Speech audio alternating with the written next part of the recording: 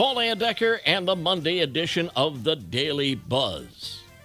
Gurning, G-U-R-N-I-N-G. Some YouTuber just scored a Guinness record for it. Avante Carter pulled his bottom lip over his nose and kept it there for 1 minute and 2 seconds, beating the previous record of 53 seconds. It's harder than you think because you can't breathe. It also works better, I guess, if you don't have any teeth. Gurning.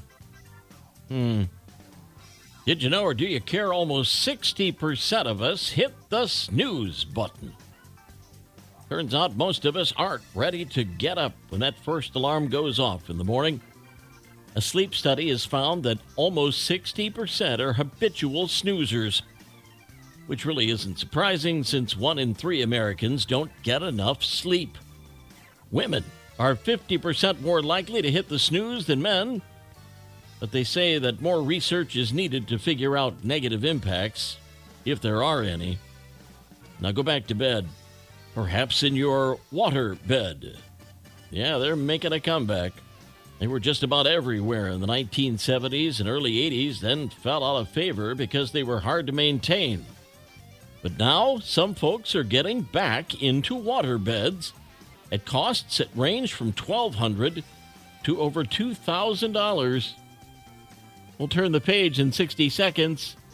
The Daily Buzz. Daily Buzz Part 2, NASA finally unveiled the dust and rock bits they scraped off an asteroid in outer space a few years ago.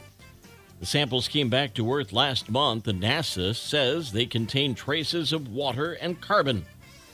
With more time, NASA thinks the asteroid samples might reveal the origin of life on Earth. Jimmy Buffett is getting his own posthumous gastropod. Scientists have found a new species of snail off the Florida Keys. It's super small and colorful, and it's been named the Koya Margarita snail after Jimmy Buffett's music. Jimmy died back in September from skin cancer at age 76. You hear things going bump in the night? Are there strange things occurring in your house that have convinced you that your house is haunted? 2 out of 5 Americans say they've had a strange occurrence in their home, according to a new survey. Survey also found that 1 in 6 believe their house is haunted. 42% reported feeling the presence of something they couldn't see. 39% have felt the presence of a dead relative.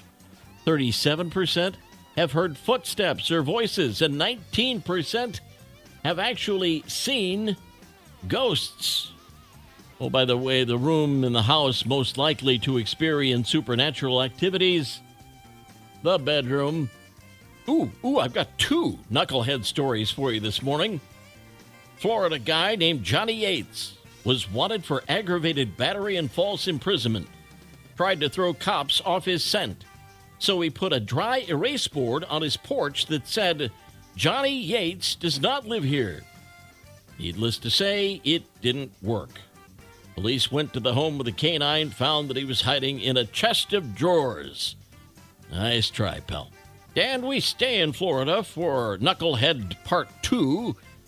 Just because you love the way police cars look doesn't mean you can paint your own car to match.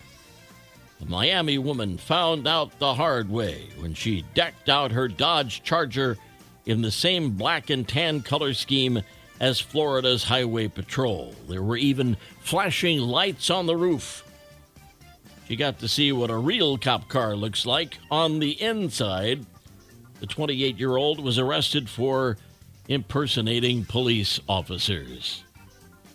And that's the Daily Buzz. Yesterday's history, tomorrow a mystery, today a gift.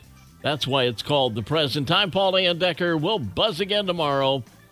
Make it a great day.